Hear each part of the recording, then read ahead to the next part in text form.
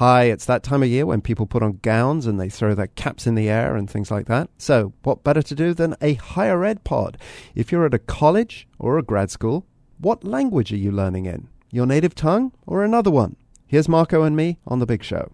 Across the world, more college and university classes are being taught in English. The world's language editor, Patrick Cox, is here to talk about that. And Patrick, we know English has spread to countries, continues to spread to countries around the globe. Is this just an inevitable result of that? Well, before we get too caught up in the inevitability of the spread of English, consider this. If you were a top science student from 200 years ago, you would be studying in this language. Hallo, mein Name ist Johanna Bischoff und ich studiere molekulare Biotechnologie. Das Tolle an der Biotechnologie... Okay, so that's a German student of molecular biotechnology. That's from today, by the way, Marco, not 200 years ago. Where the recording came from. But it was long ago that the language of science flipped from German to English. And it means that many of Europe's elite science programs today, they offer courses in English as much as they do in the local native tongue.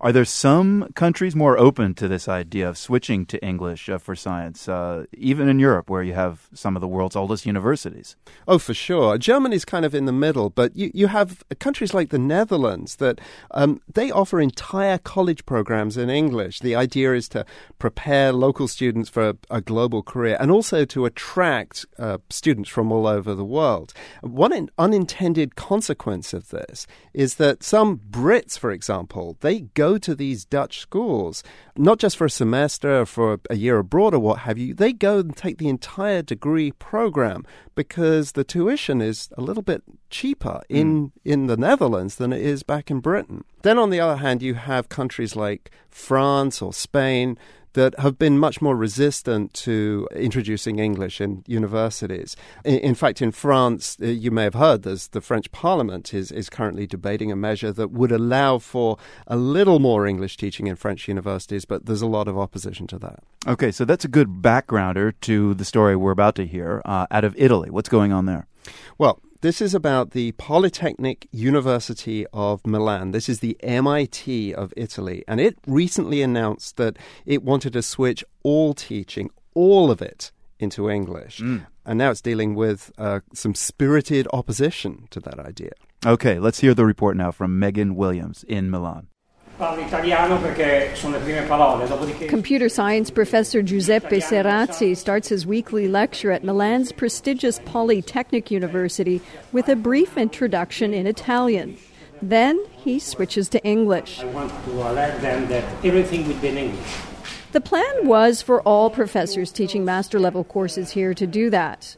The university's rector, Giovanni Azzoni, boldly announced last year that by 2015, all postgraduate courses and some undergrad programs were going to be offered in English only. Azzoni says the switch to English is needed to keep attracting top Italian students who want the option of eventually working outside Italy. To attract Italian, you need to have an international environment.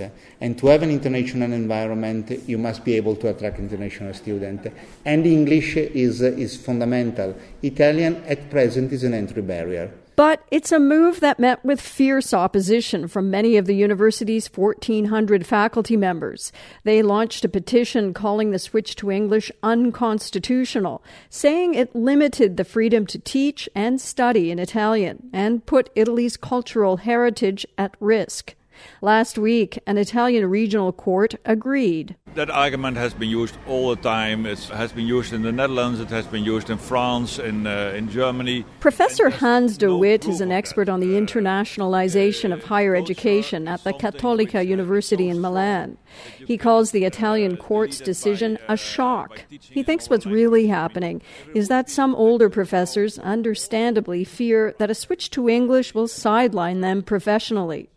But research shows it's what students want, says DeWitt, adding that those universities that have made the switch successfully have done so discreetly and slowly.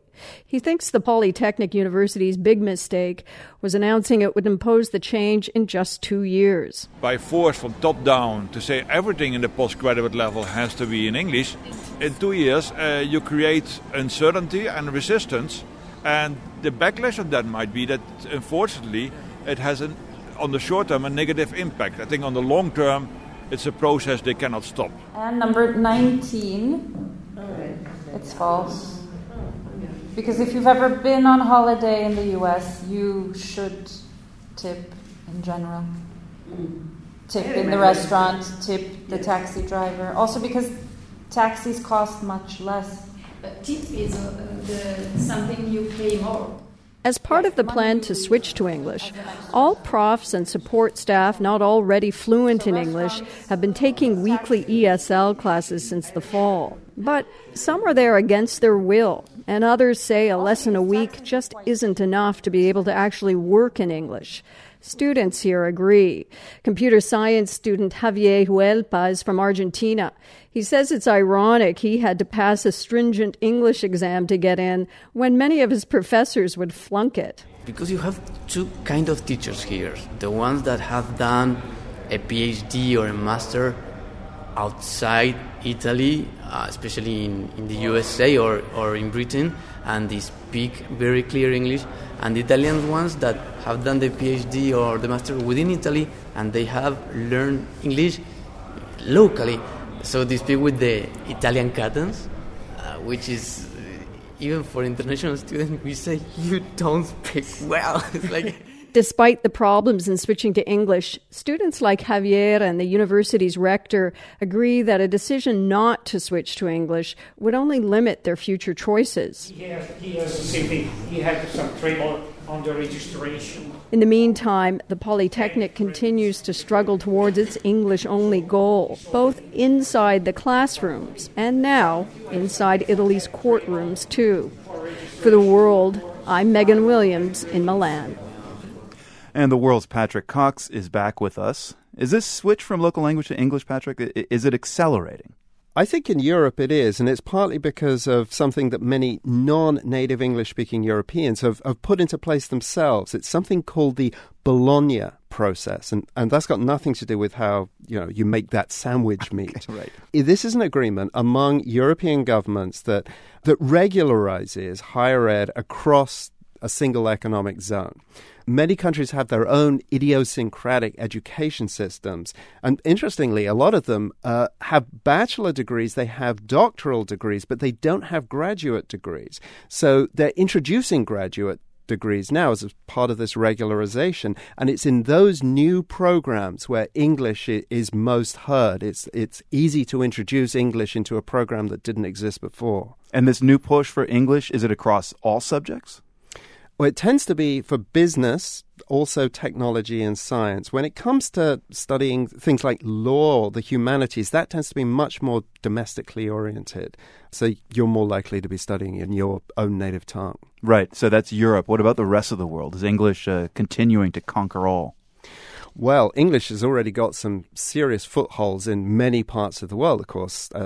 Anywhere where there's a former British colony has got English-speaking, has got predominantly English instruction at some of the most elite universities. You find this in Africa, India, Hong Kong, also in many Arabic-speaking countries, although there, when there have been proposed changes, there have been fierce debates. And then there's China, where things, of course, are moving pretty fast. They're expanding the university system there extremely rapidly right now, and they're looking to raise the prestige of Chinese universities. And one of the ways that you do that is by attracting faculty and students from all around the world, and that means teaching them in English. Patrick Cox, thanks a lot. You're very welcome, Marco. Okay, that's it for today. See you on Facebook or Twitter. My Twitter handle is Patrick Cox. That's PATRICOX. Or see you at theworld.org/language.